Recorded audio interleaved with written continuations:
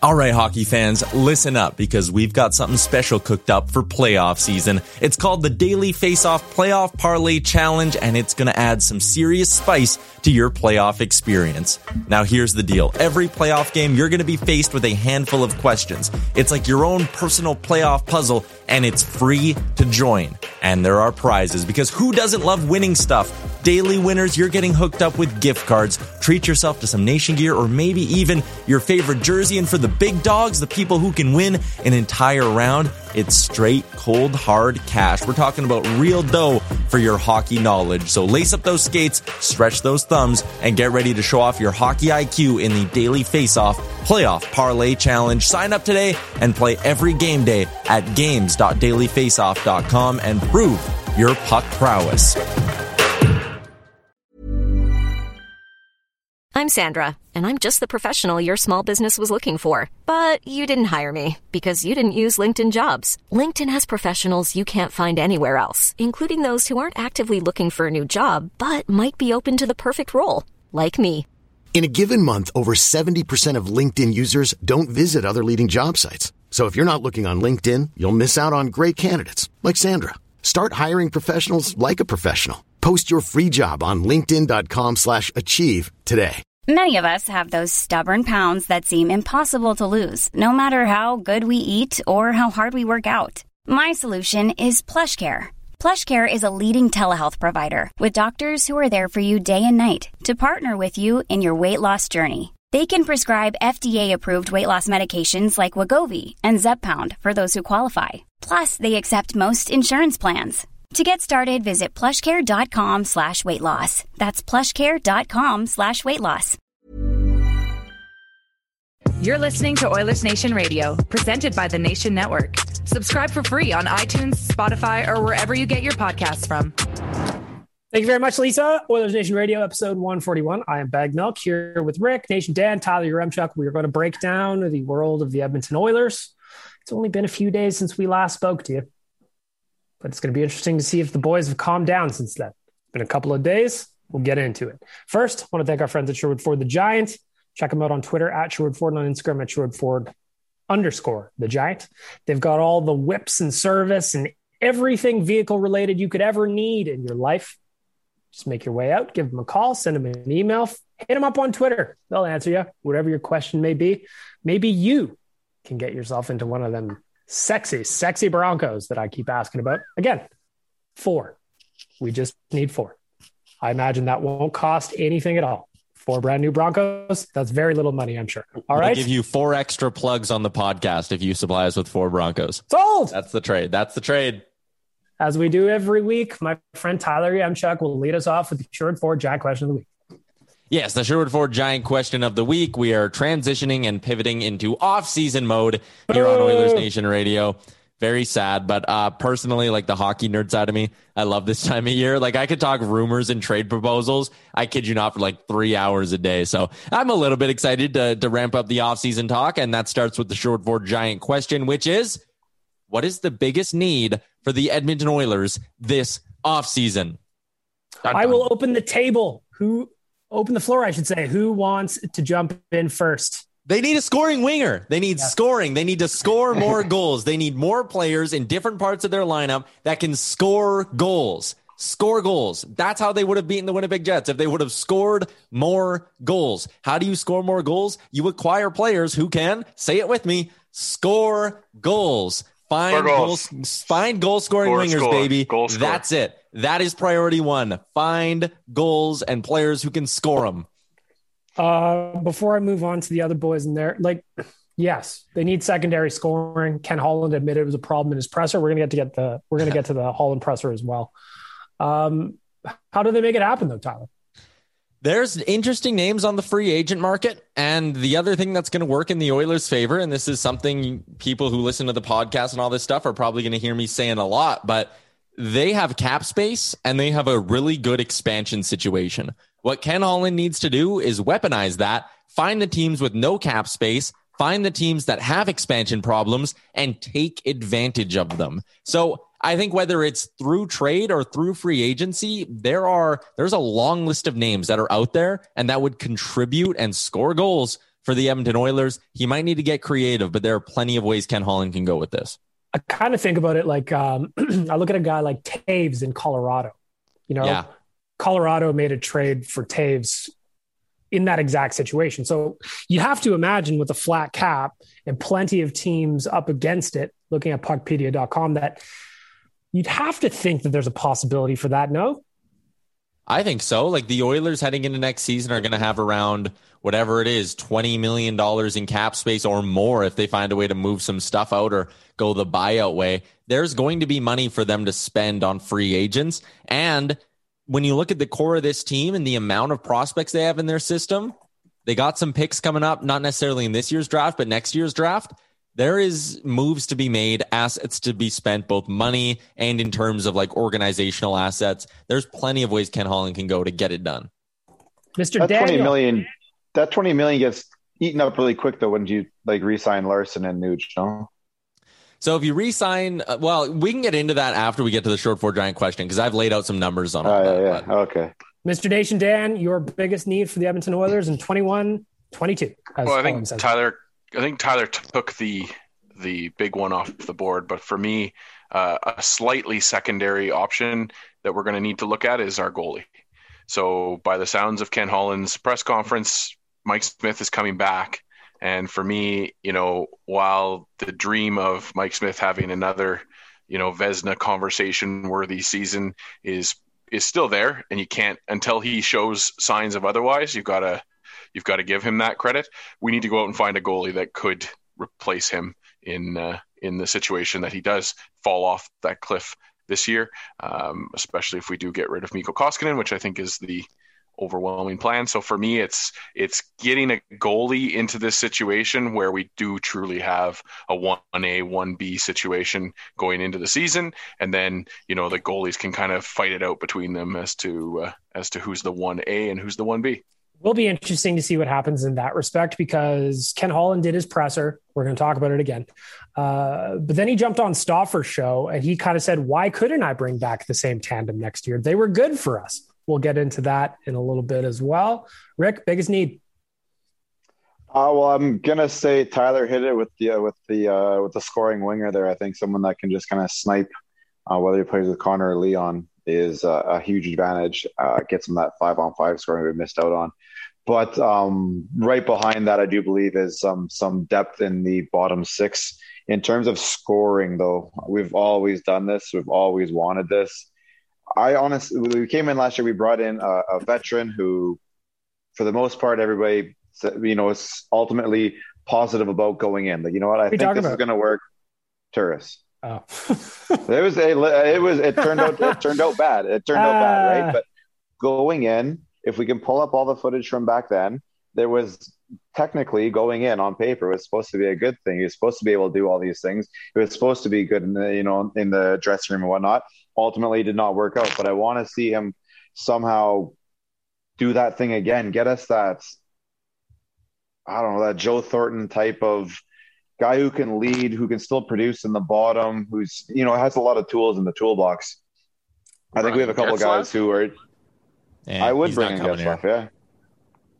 That's not happening. No, that's fair. But I mean, like someone like that would be great. I'd still. No, he's probably too old now, Corey Perry. But that type of a player, that's kind of what I think would really help right now. Because I think a lot of guys in our bottom six are too specialized. Like they don't have a wide range of skills. So we kind of get narrowed in on what they can do out there.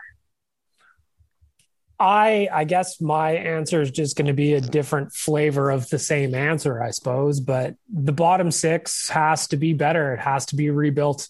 They look at the series against Winnipeg and how often the bottom six they got nothing done, nothing. And that wasn't just in the playoffs. It was all year. There was no goals coming from there. I mean, there was a couple, but like you have a fourth line that has $11 million on it.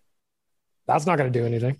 So can you upgrade on Chiasson? I don't know. Maybe he comes back. I have no idea. What's going to happen with Neil? I don't know. But you need better players in the bottom six. What we saw when Tippett added more speed into the series in games 3 and 4, they just looked better. They just looked better. I don't know why that wasn't the default plan, but they need to rebuild the bottom six so that the goal of them being on the ice isn't just to hang on for dear life and hope nothing happens. There was a lot of that where it's like Connor and Leon are going to be fine. They're going to be great. But when they're not on the ice, it was a disaster. And that just can't be the case. That can't be the case. So kind of the same flavor as what Tyler said. Maybe some veterans though, like veterans that have been here before. Like I hate to pump Toronto's tires here, although they lost last night, but they've got veterans throughout their lineup that have been there and done it before. And I'd like to see the Oilers do a little bit more of that. I had no problem. We talked about it a lot, signing scratch tickets, 5, 6, 7 guys, hoping something works out. I want to move away from that and kind of look at locking in guys that can actually contribute, that we know can contribute, not hope that can contribute, that we know that they can. I think a guy that came in and fit in a bottom 6 role, as an example, was Devin Shore. Yep. You know, he's a player that down there, I think you just bring him back because he fits down there. He does the things that you want from a bottom 6 guy, a 4th line guy, and he can score. He can score a little bit and he can kill penalties. But for a lot of others, I mean, we saw Joakim Nygard sign a 6-year deal. He did absolutely zero. Anytime he played for the Oilers, he skated 100 miles an hour, but he didn't get anything done apart from that. Although he did draw a lot of penalties. He drew a lot. Him and Haas, man, they'd come in and like draw 2 penalties in 2 games and they'd be healthy scratch for like another month and then come in and draw like 3 more penalties and then be done.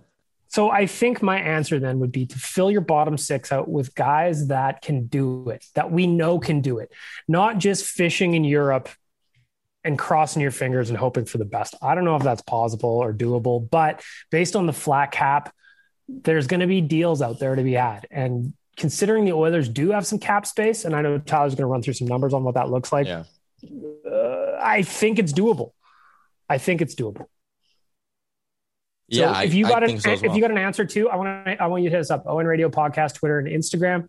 I want to know, what is the Oilers' biggest need headed into the offseason? I want to know your answers beyond depth scoring. Maybe it's something else that we haven't even thought about. Maybe you're just not happy with the defense. Elliot Friedman said today on 31 Thoughts podcast, he's not expecting Tyson Barrie to come in. Maybe you'd feel more comfortable with getting another right shot defenseman that adds a little bit of competition, even though we got Bouchard up in the wings. I don't know. Let us know. ON Radio Podcast. Sorry, Tyler, I cut you off. No, I was just going to say it's entirely possible. And what's enticing about this upcoming season here is, one, the flat cap could create something like we saw last year where there's good free agents willing to take or being forced to take short-term deals. There's a real chance the Oilers could get Tyson Barrie 2.0, but it's actually, a left winger who they're going to say, hey, listen, your value's not high. Take a 1-year deal, come in here, play with Connor, see what happens, right? There's a chance for that to happen. And the Oilers have so many of the big pillars already in place, right? Like if the Oilers had $25 million, but it was like, Draisaitl needs a new deal and that's going to eat up half. Like that's a different situation. But like they have 2 high-end centermen. They have a couple of good quality young wingers in Puljujarvi and Yamamoto. I know Yamamoto's coming off a rough year, but still. Even taking some bottom, heat too, if you notice that. Oh, yeah. But even like Ryan McLeod will be in the bottom 6. Say what you want about Zach Kassian and Josh Archibald. They'll be back in the bottom 6, and they're serviceable NHLers. The forward group has these really interesting pillars in place that, you don't need to go out and add a $10 million player right now. That's not what we're talking about. And even go to the blue line. It would be, but go to the blue line where like Darnell Nurse, Ethan Bear, I know he's, didn't have a great end of the season either, but he's still an important part of the future. Adam Larson will be back. Bouchard's coming up. Like you have a bunch of really, really solid pieces that what you're looking to add isn't necessarily a superstar. You have the big areas are checked off for this Oilers organization. They just need to go find those really, really good complementary pieces. Now, yes, they need some complementary pieces, but I also think that it's to your point, Tyler. They need another impact player. They need another impact winger. Yeah. They need a guy who, if it's not Connor and it's not Leon and it's not Nuge, and we're going to talk about him in a second, or Puljujarvi, I'm expecting Yamamoto to bounce back next year a little bit, but they need a guy who, if they throw him out there, there's a good chance he's going to score for the team and not just be able to grind out a shift until Connor and Leon get back on the ice. They need to get away from that. And it's improved slightly since Connor Leon and Nuge kind of scored 60% of the goals a couple of years ago, but it's still not close to good enough. And it's still not going to get you past a team like the Winnipeg Jets in the playoffs. So impact winger, please. All right. Again, Owen Radio Podcast on Twitter and Instagram. I want to know your answers to the giant question. What is the Oilers' biggest need going into the offseason? Tell us. We want to hear your answers. Next up, I want to tell you about skipthedishes.ca. It is Friday afternoon. You've worked enough for another week. You made it through without punching a coworker, especially after an Oilers loss. That is a feat in itself. And I suggest you reward yourself. Maybe a pizza, maybe some Chinese food, maybe a nice donair, Tyler, sushi. Skipthedishes.ca has got everything you need. Get yourself fed, tip your drivers, enjoy your weekend. Maybe find a new restaurant this weekend that you've never tried before. Skipthedishes.ca, make it happen. All right. So there's a couple of things that have come out, obviously post-mortem now that the season's in the books. Real quick before we move on, how's everybody feeling a couple days out? Over it a little bit more. Like, I don't know, just focused on the offseason now. It's time to see if this team can improve. Rick, you were fired up on Tuesday. The emotional sting is still is pretty much gone. But it's still not a great season, and then there's a billion things to be good about, that are positive going forward. But it was still a failure of the season, and I just want to make sure that the brass knows that, and they have to, we need better. So the emotional part's gone, but it's still frustrating. Yeah, but there's still guys, this isn't. I don't want anybody walking away from this going, "Hey, that was a good year for us. That was a bad year. Make it better next year. Let's go." Dan, how you feeling? I'm still good. I think that there's a lot of positives we can especially take away from the regular season. And we're into off-season mode, start planning for next year. And like we said, there's things that we need to see this off-season that we haven't necessarily been able to put the rakes to the coal. I don't know how to say that. Put the coals to the feet, I guess, is kind of the idea that I'm saying. Where I don't know if that's it either. Well, it's the summer. It's the summer to put some pressure. There we go. Irons in the fire, feet to the grain. Cold to the feet to the coal. When you got to walk across the something for Ken Holland. This is Ken Holland's year to put his face on the barbecue grill and fire it up and just see what happens, and I think fans are expecting that this offseason. I think that's the big thing that we take away from this is it's like Rick said, you can't be happy with a first round exit anymore. Yeah. This is what they told us though. This is what they told us. This was the summer. This was the summer. This was the summer. And that's the way the summer's sold. Here. The summer's here. Let's lay on our loungers and give me something now, guys. Well, let's talk about how it started. Ken Holland did his postseason press conference the other day, went over an hour. He said a lot of words, despite not saying a whole lot. I was transcribing it for The Nation on Twitter, and it was a disaster. I'm not going to lie to you. Did you know he worked for Detroit? I had heard that. Every time. Jokes, if you missed it. It eventually turned into a Red Wings conference, almost. And it was talking about all the things that happened in the 90s. It was very weird. Basically, and correct me if I'm wrong, Tyler, but I think Ryan Rishaug broke Ken Holland there for about 10 minutes. He basically Rishaug asked an excellent question. He said, does this add more pressure on you to spend futures to win now? And then all of a sudden it turned into, I used to do this and I did that. And back in 96, I did that. In 2008, everybody's like, okay. But that was a minute ago. Well, he's like, we know your resume. What are you going to do tomorrow? He's like a scrambling quarterback, right? When you put a little pressure on him, he just kind of starts running around. And Rishaug did that. For all the people who bitch at the media for being soft or blah, blah, go listen to those questions Rishaug hit Holland with, because that's about as hard as a media member has come at an Oilers GM in a while. Like even in the Chiarelli years, granted, Chiarelli barely ever, he didn't do a lot of that shit. No, but Rishaug went at him and I think what irked Rishaug almost was that the first question didn't get answered and Holland kind of dodged it. And Rishaug went at him a little bit more in his second question, which I thought was really good because, Ken Holland should kind of know that there's pressure on him. If he doesn't recognize it, then it's nice that someone was able to kind of give him a nudge and say, you probably should be telling the fan base about, going all in. And I know Ken Holland wasn't going to sit there and lay out his plans and he wasn't going to introduce Blake Coleman at that press conference. But I would have personally liked to hear him say the words Stanley Cup contender. Like, this is our window. We're moving in to be a Stanley Cup contender. We want to. He just kept talking about like, well, we're trying to build a program. We're trying to build an excellent hockey program. Like he's running the fucking Okanagan Hockey School. Like, man, we're trying to win rings here. Like Connor McDavid's under contract for 5 more years. Let's pick up the pace a little. But I understand why he played it down the middle of the fairway. I've been there. I've done it. And that too, like Ken, you built a Stanley Cup contender when there was no cap. Like if he could go and not have a cap and Daryl just opened the checkbook, like life would be fucking easy right now. But I didn't get a lot of substance out of it. It was a lot of just like, 4 or 5 minute answers that kind of always left you being like, what? Well, that's what I mean. Like it was a lot of words with not a lot of content. Yeah, I don't listen to those things for that reason. I think I've kind of just as a sports fan, like we talked about it with Chiarelli, even with Lowe, like. And McTavish, like it was just all it turns into is like funny jokes for us to have afterwards, visually better. And we know a thing or two about winning championships.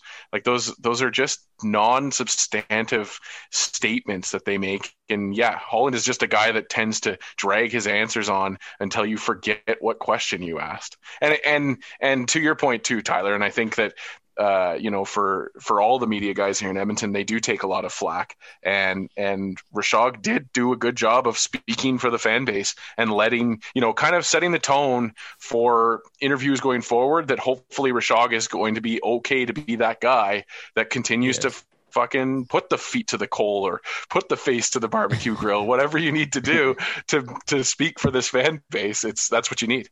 And also, shout out to Daniel Nugent-Bowman, who may have earned himself a contract. Yeah. We are all Daniel Nugent-Hopkins. I loved it. To be honest, I got to tell you, like, as it went on, so it started off funny because Gregor actually called Ken Holland Dave Tippett to start. Yeah. And it was a mistake. But then Jim Matheson called him Dave Tippett. And then from there, Daniel Nugent-Bowman from The Athletic asked a question about making an offseason trade or something like that. But then after, it was Daniel Nugent-Hopkins over and over and over again. By my count, it was 5 or 6 times. Yeah. And by the 4th or 5th, 6th time, I was howling laughing because it was just, why does he keep coming back? Like, I get it though. Like Nugent-Hopkins is one of his employees currently. He's been around a long time, probably one of the biggest items on his to-do list. It was just funny. The whole thing was funny. So what I learned is we were all Daniel Nugent-Hopkins. And shout out to him too, by the way, for having a sense of humor about it. Can you imagine if they had a deal done earlier in the year, but it was considered null and void because he wrote the wrong first name on it? Like they penned up a day, it was all agreed to, and then it fell apart. That's why Nugent-Hopkins, his extension isn't signed, because he actually tried to sign Daniel Nugent-Bowman. Yeah. And he's completely gaffed on it. That's why these press conferences are so goofy to me, because it is just like the stuff that comes out of it. The takeaways we have from it is Ken Holland used to be a GM of the Detroit Red Wings, and he signed a media member, I didn't know that. Possibly to a contract. Right? Like there's no insight given whatsoever. And you're right, Tyler, too. Don't expect him to. Don't expect him to tip his hand to the entire league like this is exactly who we're targeting and you should offer them contracts or anything like that. I think For me, the thing that bothers me about the press conferences, Dan is 100% right. You don't go into watching one of those expecting to get answers. You don't go into it expecting to be like, I want to sign this guy and that guy. Can't talk about it right now because he's currently playing for blah, blah, blah. That's not going to happen. Yeah. But in this city, I think going with the I know a thing or two about winning strategy isn't what we need. It doesn't play well with a really educated fan base, and that's what the Oilers have. Like, it just really doesn't. You need to give something of more substance. The other funny part, and I'm trying to remember who asked the question, but they asked him something along the lines of like, hey, do you think you could do this, this, or this? And his response was like, did I say that? And they were like, no, I'm asking you, like, could you do it? He was like, oh, sorry. Well, if we're looking at some stuff, if we look at some stuff that we did learn, what we did learn definitively is Mike Smith's coming back, right? He said he's going to meet up with him in Kelowna or talk to his agent, but he wants to sign Mike Smith. So that's he's good come negotiating. Back. That's good negotiating. Well, Yes. You're coming back. I'm coming to you. You just sit there and wait. You mark me down the number on a piece of paper that you want. I was joking on the Nielsen show that like Ken Holland comes into Mike Smith's house and like his kids run over and they're like, Uncle Kenny. And he like gives them a hug and then they sit down and have dinner. And then at the end of the night, it's kind of just like, well, $2 million again, $2 million again. We're good. And that's the negotiation. He's coming back for $2 million. I pencil it in. It's done. Another thing we learned from that press conference, and I think one of the positives that most people took away was when Ken Holland, he said it a few times actually, that over the next week, he's going to let kind of emotions subside a little bit. And then he wants to consult with his leadership group about their thoughts on the team and what they think he should do. So in that group, he kept mentioning, again, it was like, he said it a bunch of times. So names came and went depending on the answer, but it was Connor, it was Leon, it was Darnell Nurse, it was Nuge, and at times Adam Larsson was thrown in there as well. So there's a group of 5 in there that it seems like he wants to know what they're going to do. I just want to get everybody's thoughts on, personally, I think that's the way to go. That's the way to do business. You want to talk to your team's core. You want to get their thoughts. I'm not saying Connor says do this and you just do it. That's not what I'm saying, but you have to consult your best players. Anything less than that, I think would be a failure. Did anybody else kind of get that same sense? I like the idea. You got to give your superstars a voice and feel like they're a part of it. But you're right.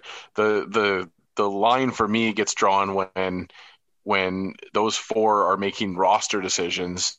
That's not their job, and they should be able to have input as to who is the core and who do they want on this team. But outside of that, I don't know if I want to hear Connor McDavid has identified this guy as his winger for the offseason. Why not? We should go get I him. would. I don't know. I don't know. I would absolutely want Connor's opinion on that. Yeah. When I think about, like you guys talked about it on our bonus episode there about how, the demand was made for Nuge to be on Connor's line. And I don't know if that necessarily was to our detriment because didn't he give 2 names? Wasn't he? He was looking for some help. He was looking for some help and said, the only 2 guys on this team that could help me right now is one of these 2. So I want one of these 2. It wasn't necessarily just Nuge or Die. It was one of these 2 because those are the only ones. Those are the best options. Yeah, and I think going to Connor McDavid and saying like, hey, we're kind of interested in like these 3 or 4 guys. Like, do you know them? That's do you like too, them? Right? What kind of player do you want? You want that's different too. Yeah, for sure. Do you want your Pat Laine?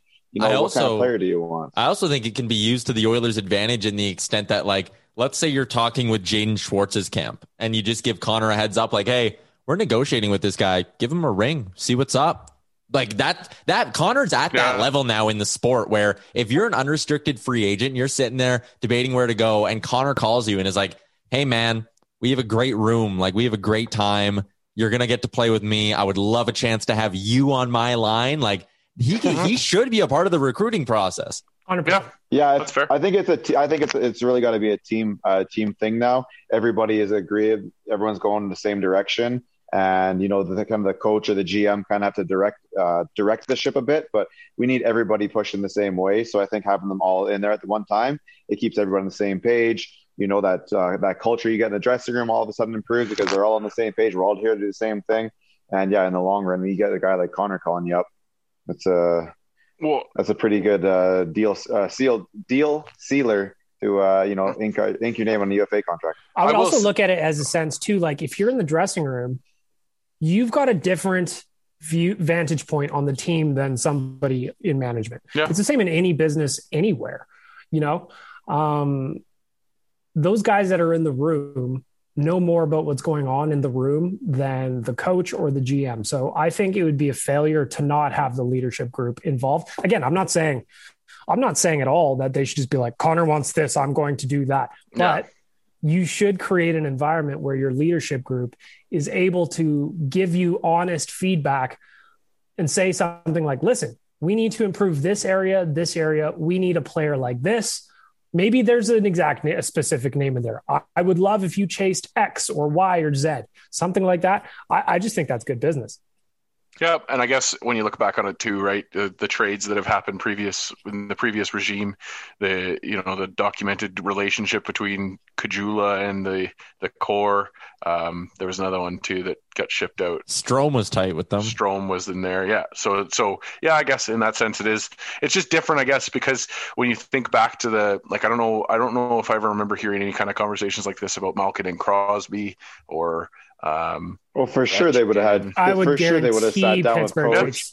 I guarantee it. Everybody does this. It's a lead, everybody has a leadership group. Like NFL's got your captains. They'd have like a little captains meeting. Coach will definitely have a little group, and that's 5 guys is nice. It's like you think Tom Brady he mentioned Nuge, man. Yeah. He did mention Nuge. He mentioned Nuge. He mentioned a dude not on contract. That's him and Draisaitl have brought Nuge up like a handful of times throughout the year. Like, I think it's pretty clear that they would want him back, and I think that ultimately leads to the deal getting done. Like, if you're Ken Holland and you sit in your exit meetings and Draisaitl, McDavid, Holland did too, right? But like if that was the thing that got me. If you're Holland and you sit in those exit meetings and you hear McDavid, Draisaitl, and Nurse all say like, we want him back, we value him, like we can win with him, I don't think you can possibly justify letting Nuge go over like $200,000, right? Like, that's just silly. The other thing I wanted to bring up from the press conference, Bag Milk, you just touched on it.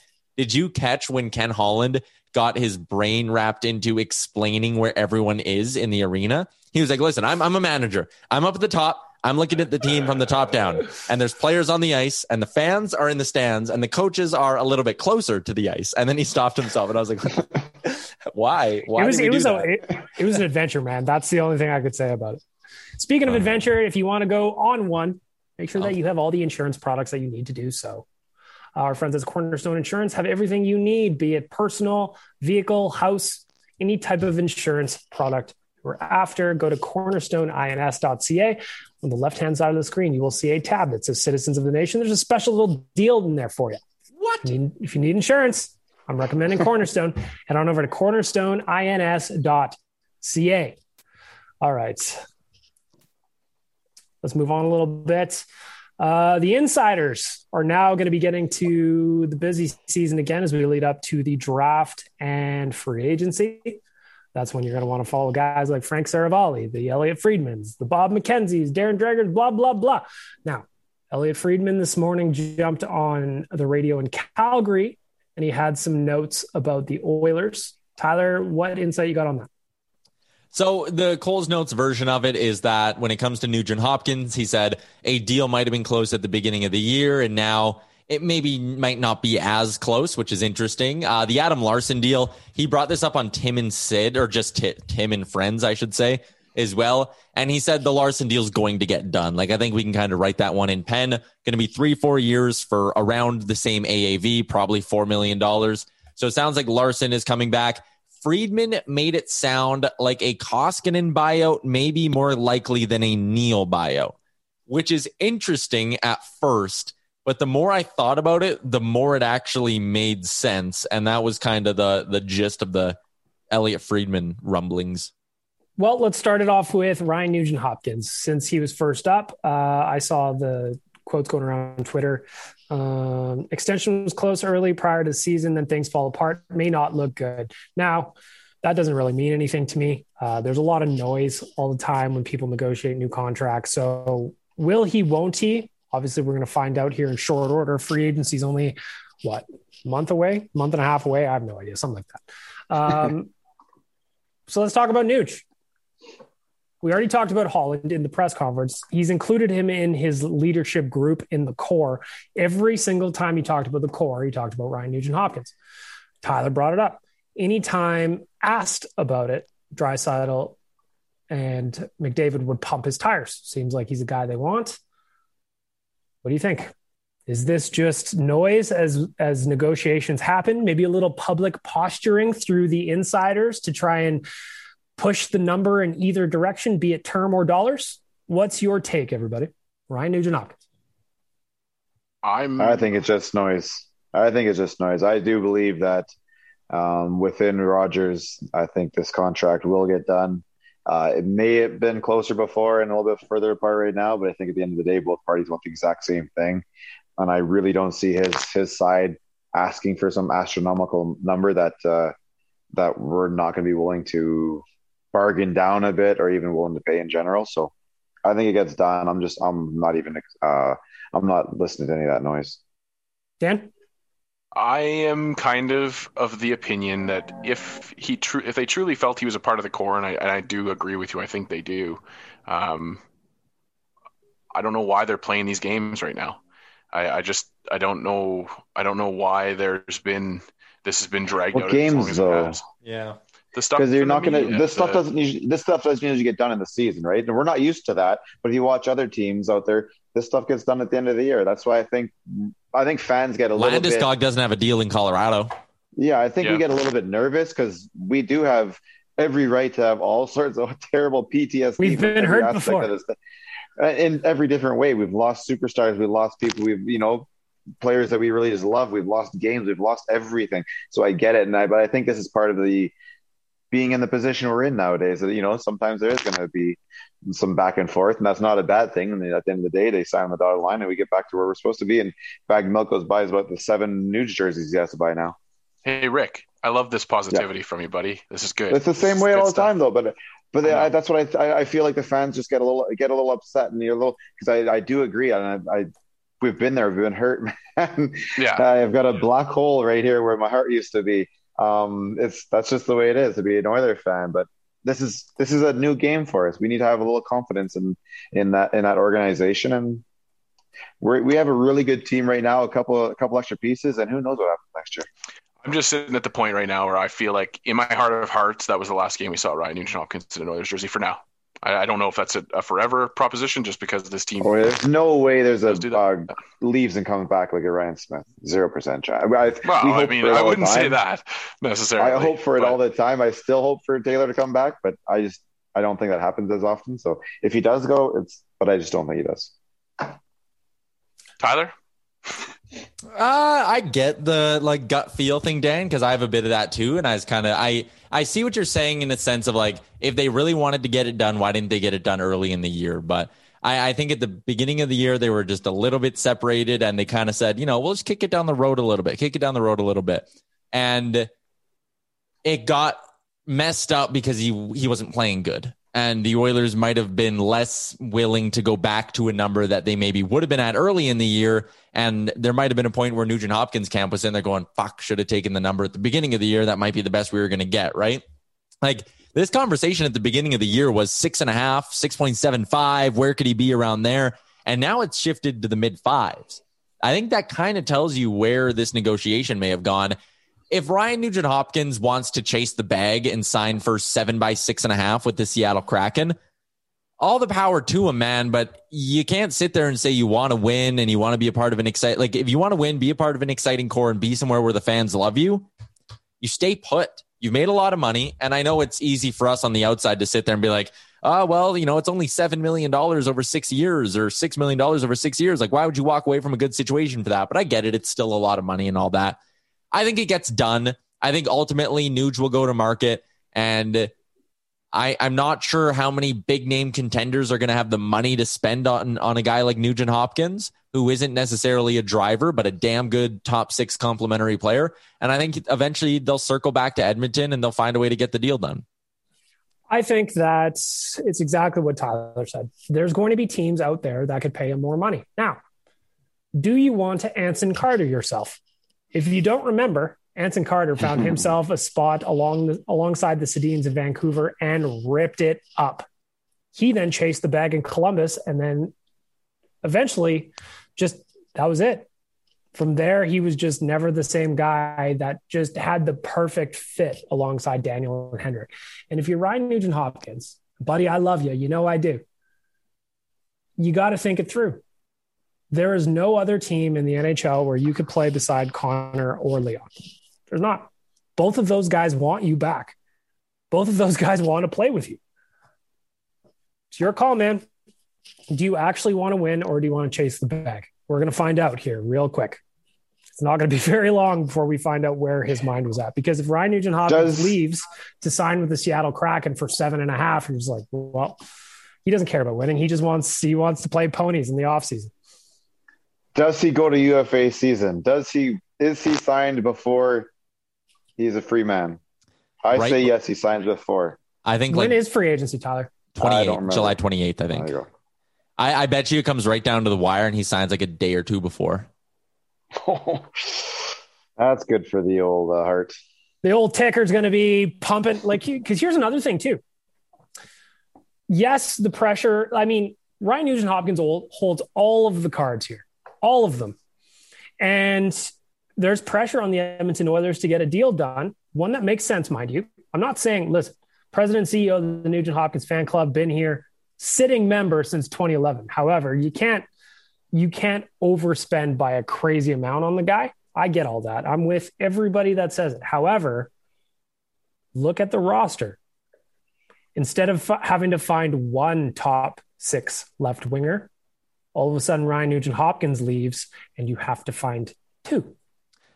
Look at the free agency list this year, and I beg you to see where are 2 left wingers better than Ryan Nugent-Hopkins that you will be able to get for the same money or cheaper.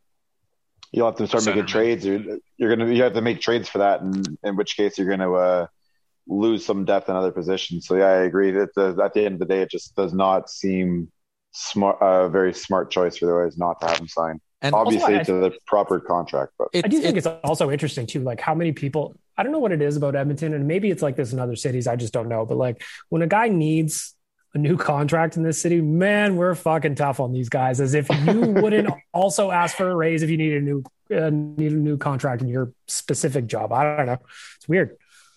I think it's a grass is always greener thing, right? Like the certain fans, and again, I hate lumping together Oilers fans, even though I do it all the time. I don't need to. But you'll sit there and you watch Nugent Hopkins all game, every game. You see every mistake. And if you let those mistakes snowball in your mind, you'll convince yourself Ryan Nugent Hopkins is not a good top 6 winger. Confirmation bias. It is. And then you'll sit there and go, well, Jaden Schwartz, I remember him from Team Canada. He's pretty good. He scores 15, 20 goals a season. I like Jaden Schwartz. Okay, well, you don't watch Jaden Schwartz 56 to 82 times a year. You don't know Jaden Schwartz's bad tendencies. You remember him rolling through Rogers Place a few times a year, and you watch him and go, Schwartz, I like that guy. And, it's the grass is always greener, right? It's, and that I'll end it there. I think that's all it is. Like you know every little detail about Ryan Nugent-Hopkins' game, and you can sit there and go, Thomas Tatar will be better. Will he? Because Thomas Tatar almost has gotten healthy scratched in the playoffs in his last 2 cities. And he also had fewer points and goals than Ryan Nugent-Hopkins on a year when everybody said Ryan Nugent-Hopkins was bad. His defensive metrics are good. Nuge is fine defensively too, and Nuge kills penalties, and Nuge helps on the power play. And here's the other thing. If you're going to go into a summer where you want to make all these big changes and they need 2 or, if you count Nuge, 2 or 3 wingers into this team, if you bring in 2 or 3 brand new wingers, there is no guarantee they fit. Nuge fits. Nuge works here. Why would you go spend and bring in 3 fresh faces when take the risk with 2 and bring back the safety net? Nuge is your safety net in this situation. If you have to pay an extra $200K, fucking pay the extra $200K because he works. Well, one thing that's interesting to me is just the blinders on this, right? Like everybody talked about Nugent Hopkins 5-on-5 scoring. It was bad this year. It just, there's no other way to put it. At 5-on-5, this was one of the worst seasons of Ryan Nugent Hopkins' career since he was a rookie. Now, what's more likely? That he has completely forgotten how to play hockey at even strength, or that he's going to bounce back next year, probably get himself back to where he normally is at? Which is more likely? He's going to bounce back. He's bouncing back. Exactly. Again, people are like, oh, go get Alex Wenberg. Are you fucking kidding me? The guy that got bought out by Columbus? You want to go sign Alex Wenberg? That's your solution to replacing Ryan Nugent Hopkins? Like, come on, people. It doesn't make sense. I will say in my defense, I don't want him gone. I just have a feeling in my gut that is the last time we see him. Yeah, see, I think it's just too much work that you have to do. That creates so many extra I agree holes completely. I think we can't discount the fact that he's also a centerman, and he's not. I know he's not a a superstar centerman. But if one of those two go down, if one of those two get hurt, that's exactly he flips over real nice. Because you look at I think that's where you guys' thought of those last few days before free agency hits is really a true indicator, because the Oilers can also have conversations with free agents at that time too, right? And they get rid of that. They got rid of that. Oh, did they? Well, then never mind. I was thinking of that too when I said. I mean, don't get me wrong. They got rid of it as a rule, but it's still happens. It's not going to happen, Nelly. You're going to call them I'm sorry, Mr. Holland. It's against the rules. I cannot talk to you. Sorry. So hypothetically speaking, if the Seattle Kraken were to offer you this contract, those 10 a.m. signings, happens. Those 10 a.m. signings are done right like that. We get through all of this right now. Ready? Let's go. Yeah, and so you look at that free agent list in around the ages of Nugent Hopkins, and that's the other thing too, right? It can't be discredited is that he's in the age of the core of this team, and other than him and Brandon Saad and Gabriel Landeskog, who is not going to be a free agent, and Jaden Schwartz, it's pretty small. It's a pretty small list there. I don't assume Taylor Hall is hitting the free agency wire anymore either. Can we call somebody in Colorado? Can we ask them if the people there are getting all upset that are they all worried that Landeskog is leaving? Well, I think the fact that they're having success in the playoffs is helping. Well, because you have to look at the list here. So if we were winning right now, we'd still be concerned about whether or not Nugent's leaving or not. Yes. So looking at the list here real quick, this is based on points produced in 2021. Okay. Gabriel Landeskog is the top UFA. I would be shocked if he is not back in Colorado. He's their captain. He is kind of their guy. He's a big spokesman for the team. But they haven't won a cup yet. Okay, well, he's a bust then. So get rid of him. So Landeskog, I cannot imagine that it happens. No. David Krejci, 35-year-old center. No thanks. Okay, non-comparable. Ovi, no way he's leaving Washington. It's just not going to happen. And then next up in terms of unrestricted free agents is Ryan Nugent-Hopkins and Mike Hoffman. And Nuge plays so much more, plays such a bigger role on his team than Mike Hoffman. Well, and you want to talk next up after that, it would be Taylor Hall, but I agree with Dan again. I think Boston will re-sign him. You talk about a guy like Mike Hoffman, and that's exactly what we were talking about when it comes to, have you seen what Mike Hoffman does with his other teams? Like he's a problem. He's the Taylor Hall off the ice that nobody actually talks about being the Taylor Hall off the ice. Like I don't know. It's go with what you know versus the question marks that you don't. And just looking, keeping it going down the list here a little bit, Zach Hyman, he'd be a nice fit. I like Zach Hyman. I think there's something to all that chatter, by the way. You could probably get both done, though, no? But yeah, him in addition would be nice. Him in as opposed to, then no. Can I share my math now? One more sec, Tyler. I'm almost done here. Blake Coleman would on the list. Again, he'd be a nice fit. Jason Spezza, 1,000 years old.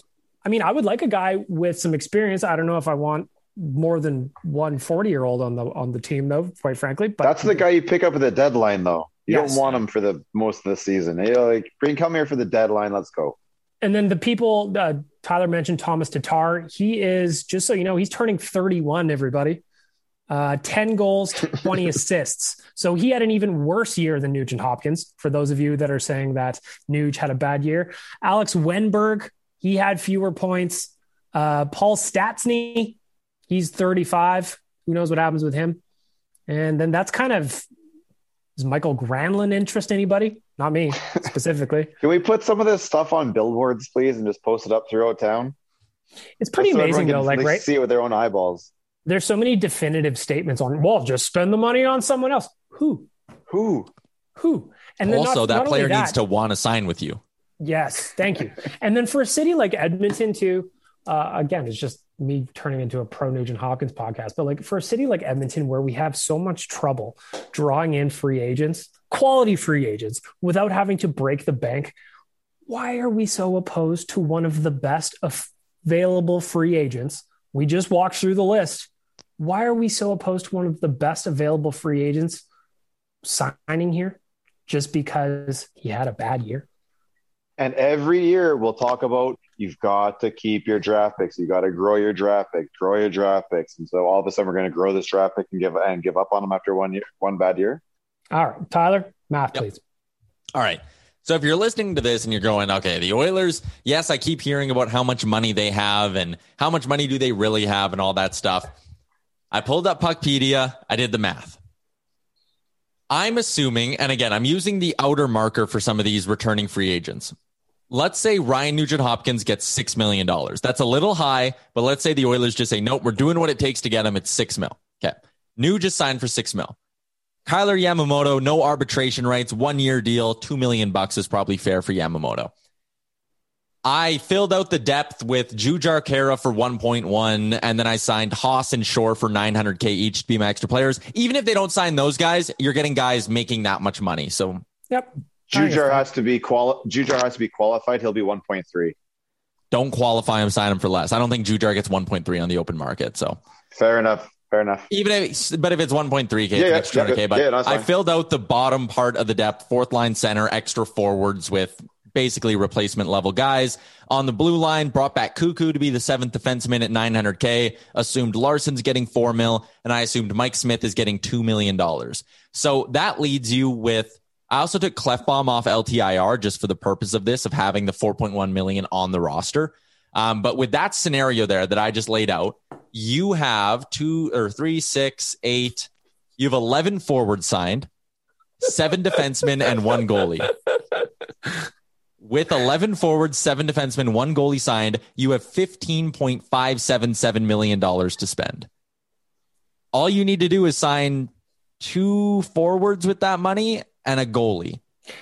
That gives you an illustration of they can average basically $5 million per acquisition. And if Klefbom's not ready, you can LTIR him and replace him with a $4 million defenseman in free agency, and that works out fine too.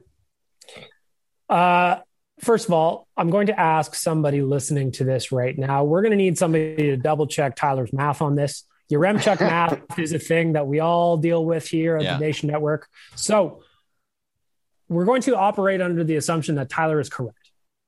So what you're telling me, Tyler, is if that Nuge signs for 6, Larson at the deal that he's projected at, the Oilers still have $15 million. Oh, I bought out Neil and Koskinen. I'm assuming they're going to get bought out. Do you think so? Do you think both guys get bought out, though? Because that's just a ton of dead space. So they're either getting bought out or retained and traded. So it's not a big difference. If you want to undo those buyouts and see what the money would be, can I do that? Yeah, maybe do that and check that out. So going into 2021-22, Sexy Reg still on the books for 1.5 for another 2 years. Pouliot finally comes off. Hey, man, I can't believe the Oilers were still paying for Benoit Pouliot this year. That is bananas. And then there's also 2 years of paying Lucic to be a Calgary Flame. That is $750K. So even if the Oilers didn't buy out either of them, they would then they'd have 1 more forward. So then we're looking at 12 forwards under contract and 7 defensemen and 2 goalies. So your roster is full at that point, and you have $8.75 million to spend still. So there's a lot of, this is a huge offseason. Yeah. Like you can get 2 quality forwards, even if you don't buy out either of Neil or Koskinen. You can get 2 quality forwards at that price. That's a lot of money. So Tyler, you did make an interesting point earlier before we started recording, talking about Daryl's going to need a new contract. And if he plays the way he did this year in 2021-22, he's going to get some smoke. Okay, hold on though. But with that contract, it's only going to be can you pay him more than Leon? I bet you Nurse comes in at like between 7.5 million, right? Like a little, so that's only an extra $2 million then. Yeah. And Russell everyone comes off the books, out. So that almost keeps freaking out. They're like, oh, he's going to cost $8 million. Like we need to find $8 million. No, we need to find the raise he's going to get. And if it's $2 million, you can find $2 million. That's no problem. Yeah. So this is a huge offseason. For a lot of time as Oilers fans, we've been kind of sold this offseason as just in year 3 of Holland in off season 2 or whatever the fuck our math is at these days. There's a lot of cap space to get some stuff done. They have room. And like we mentioned a little bit earlier, if you're looking for a reason to be hopeful here, Oilers fans, the Oilers have cap space, whereas there are plenty of teams, again, looking at puckpedia.com, that do not going into next year. Right. So there could be some deals to be had where a prospect like, I don't know, I'm just throwing out some names just because, like a Samorukov plus could maybe get you something, whereas, maybe something more substantive too than it would have been maybe a year ago, 2 years ago. So this is going to be a really interesting year for Ken Holland. He has got to get this right. He cannot spend that money wastefully. We can't have an Andrew Ladd free agent contract come in here. Oof. That's a dangerous game you kind of play with unrestricted free agency. Yep. That's again why Nugent Hopkins is appetizing, because you know he at least works, and even when he's bad, you know what it's like. Like, this is his worst year, and he still was serviceable. So, before we get to hot and cold performers to wrap up the podcast, obviously we need to talk about a couple of different things. One, I just want to say the Ethan Bear stuff that came out after the playoffs. First of all, I'm going to give Ethan all the credit in the world for releasing a statement himself, standing up in front of the camera and standing up to what was said about him, the racist bullshit that he was dealing with on social media. No matter what, it doesn't make sense. It's dumb and it's stupid and it's needless. Say what you want about a player's performance or mistakes. You know, we, on this podcast, we were talking about Ethan Bear's giveaway that led to the tying goal, blah, blah, blah. But like, come on, be better. This is garbage. This is 2021 and this is garbage. Boys, I'm just around the horn real quick. I loved Ethan Bear standing up and in front of the camera and saying he was going to stand in the face of all the bullshit that was said to him. I loved it. He is a leader in the community here in Edmonton, volunteers his time. He's a leader in his own community. I would take this kid on my team any day of the week, hands down.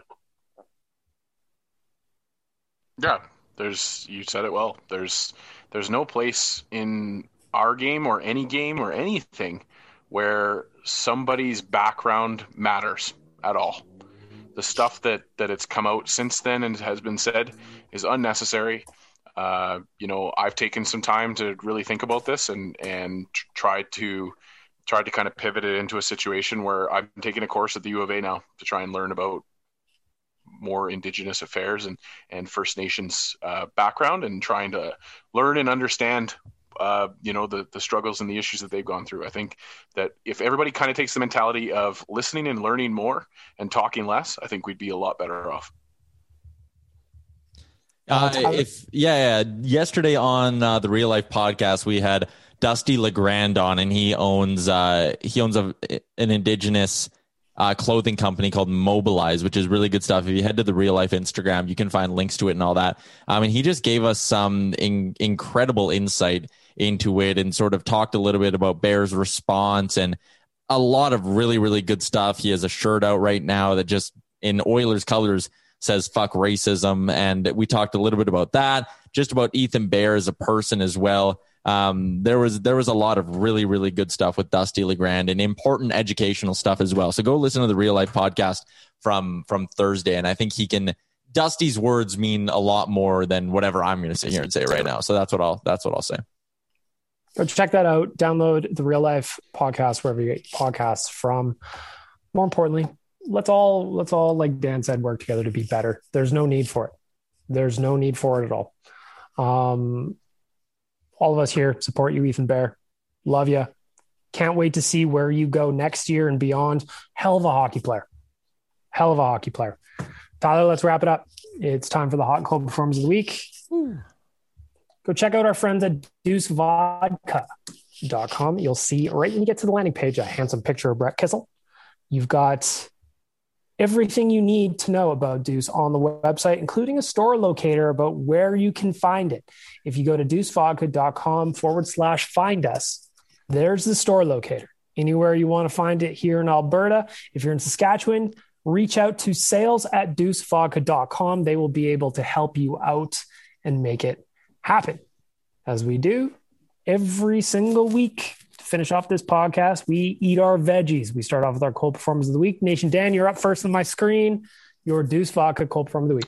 Well, we talked about it a little bit when we were doing our breakdown of our own series, but just the other day when I finally was able to turn playoff hockey back on, watched another head scratcher, I guess is the way you can put it, in the Carolina-Nashville series on goalie interference, where the only interference that occurred, I missed it. It was a goal to tie the game late. I'm just trying to bring up the video here, but a guy Carolina Hurricane player skates in front to do the screen thing, is in the white paint, not touching anything.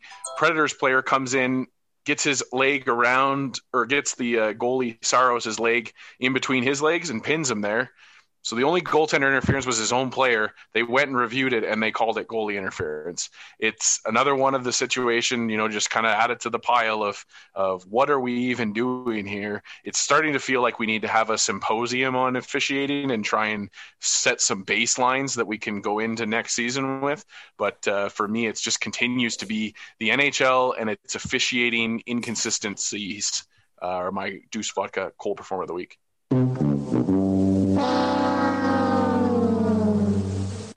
Rick, you're next up. Deuce Vodka, cold performer of the week.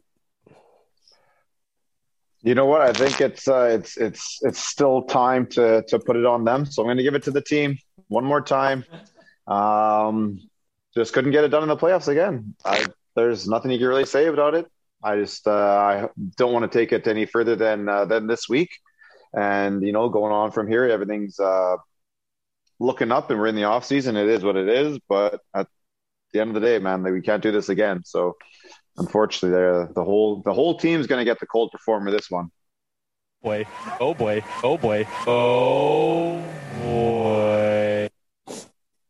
Tyler, you're next up. Deuce Vodka, cold performer of the week.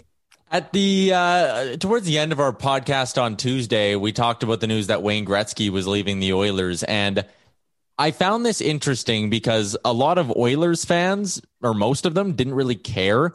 Everyone kind of knew that he was just holding like It was a figurehead. Yeah, it was an honorable position. He showed up to public events. He was around the rink. Like, it was cool. They showed his office off to people who were visiting the OEG building. They brought him in to close sales calls. Like, he didn't actually have like a quote unquote job with the team. He was just kind of there.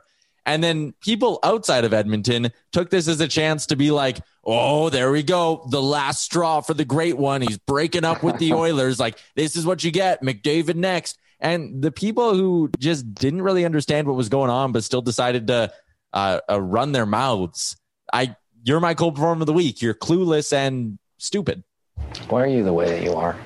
I hate so much about the things that you choose to be. Just to wrap that up, it made me laugh, to be honest. Yeah. Because if you looked through Oilers Twitter, there was so many, oh yeah, I forgot Wayne worked for the team. Oh yeah, I forgot Wayne did this. Oh yeah, what does vice chair mean? Like, it was all that kind of stuff. So who cares? Like, they're not hiring a replacement for that job. That was made for just Wayne. And now that he's gone, it's like less money on the payroll. Yeah, unless Mark Messier wants a gig being a vice chair where he just comes and hangs out, then, Yeah, who's going to use the office? Are we going to leave it? Like, is this when your kid moves out of the house? Do you change your bedroom? Do you leave it the same way? Put it into a games room? It's just got so much dust on the desk because he's never been in there. Just leave it that way. I don't know. I'm with Tyler. I thought it was weird. It was like trying to make a big deal out of. Well, I think we said it. We talked about it on either on State of the Nation or that podcast, just saying that it's a good distraction from the people that were going to say Connor McDavid is going to leave the city. Like, wasn't it? You said it though, Bag Milk. If the shoe was on the other foot and Lanny McDonald left the Flames organization right after they played their last game against the Canucks, you don't think we would have made a few jokes about how he's done? So just did have it have fun to be it. The day after? Did it have to be the day no, after? Except that that's when Wayne is able to step away from the organization and not. Okay, but wait a day or two, because we know it's just going to stir shit up. I honestly, it's not like TNT's done anything with him yet. It's not like he's gone to work already. He literally could have waited till. Like, I don't think TNT can do anything till the next season starts, quote unquote, right? So that's after the Cup sometime. You literally they're going to start summertime. They'll start leeching in some of the coverage as you've seen with ESPN and Stephen A. Smith. Sure, then sell them like they do in wrestling, where you don't disclose who's coming, but someone's coming. But who is? I don't know. You get all this talk, you get all this, you get all this momentum. People are watching in, and bang, the big reveal, and there's Wayner. So we need some new marketing guys at TNT, I think. Yeah. Well, send him my resume, my little spiel there. It makes a ton of sense for TNT's perspective too. And it was funny to me that nobody looked at it that way. Like, no matter who you are, chances are, if you have any experience with sports, or if you have heard one name from hockey ever in your life, chances are it's Wayne Gretzky. And they're trying to grow that game down in the States. So who do you get? The guy that every single person knows his name.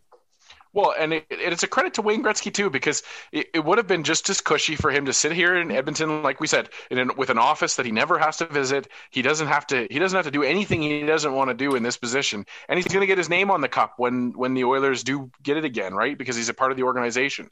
So it would have been a cushy job for him.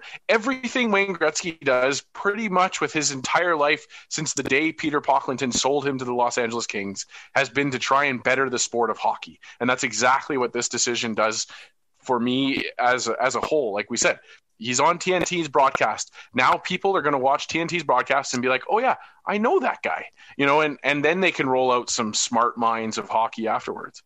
And also I see this being when he went to LA and helped hockey as a player. Now he's going to go back to the US and help hockey from the boardroom, and they could push the other wrong captain for the Oilers. Maybe they can put him on another thing with Ference. If you believe, and if you honestly don't believe that Wayne Gretzky would be back at Rogers Place for an Oilers Cup run whenever it happens, like, give me a break. Did you watch him before? That dude is cheering louder than I do. Exactly. Wayne Gretzky will be back at Rogers Place, and he'll just have a little TNT pin on now, but he will still be cheering for the Oilers. All right, just to wrap up the Deuce Vodka Cold Performers of the Week. Let me run here for a second. I wanted to talk about this a little bit, but I'll save it for the Cold Performers. The Yzerman moment. One of the weirdest things that has happened after getting bumped out against Chicago in the play-ins, after getting bumped out against Winnipeg, is some of the old boys, they dig back in their old brain bank and say, listen, the Oilers aren't going to win anything until Connor McDavid has himself a Steve Yzerman moment where he sacrifices offense in the name of defense. Until he does that, by crumb, there will be no wins here in Edmonton. Well, today at OilersNation.com, I wrote about the Yzerman moment. But what a lot of the talking heads don't really mention is that the last cup Steve Yzerman won as a player with the Red Wings, half of the roster went to the Hall of Fame. The 2001-2002 Detroit Red Wings featured Sergei Fedorov, Brett Hull, Nick Lidstrom, Luc Robitaille, Brendan Shanahan, Pavel Datsyuk, Dominik Hasek, Chris Chelios, Igor Larionov, and finally, Steve Yzerman. That season, Yzerman finished 6th in team scoring, a sacrifice that I'm sure everyone would hang their hats on. Now, gentlemen, let me ask you a question. Could you imagine ever what would happen if Connor McDavid dropped to 6th in team scoring for the Edmonton Oilers? Well, let me tell you what happened. 1, he barely played. 2, we got fucking problems. So this idea that Steve Yzerman just had this transformative moment, and that's why the Red Wings won, is completely nonsensical.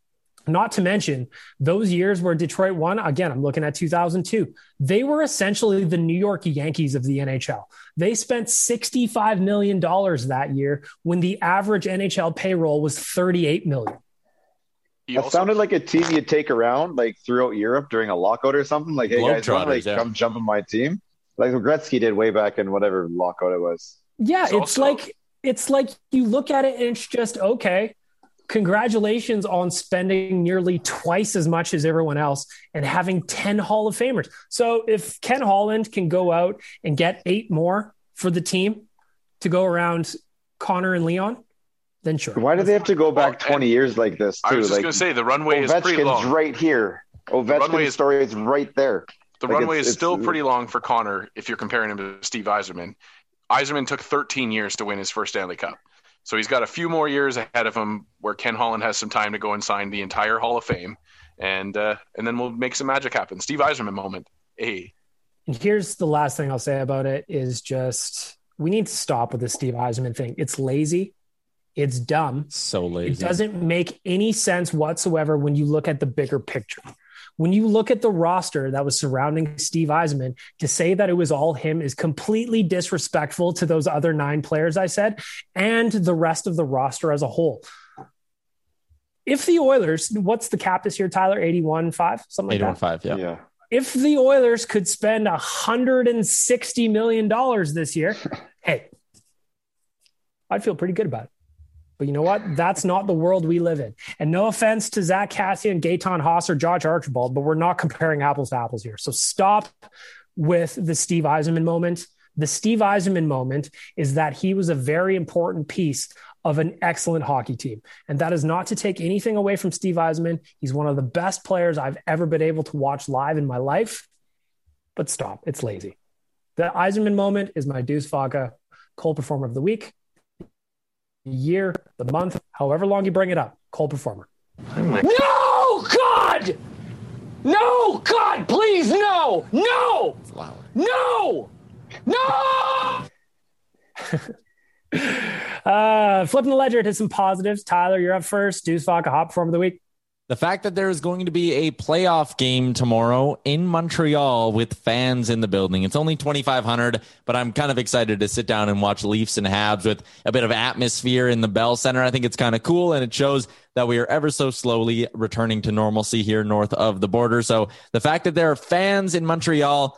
Also, I'm going to give a quick shout out to my big boy, Alec Manoah, for his impressive debut at the Jays. But my hot performer is the fact that there will be fans in Montreal. He's a hot guy. Dan, you're next up. Deuce Vodka hot performer of the week. Well, we talked about it just before we got into this Deuce Vodka hot cold performance of the week, but I'm going to give a shout out again to Oiler fans in general for the response of what we heard about Ethan Bear.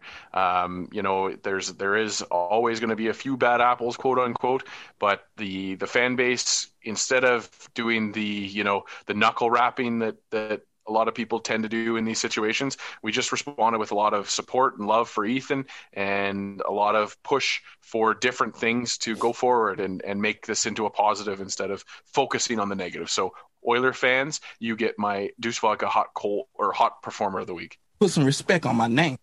Rick? Well, we talked about it on Tuesday, and it was a pretty positive thing in a pretty dark time.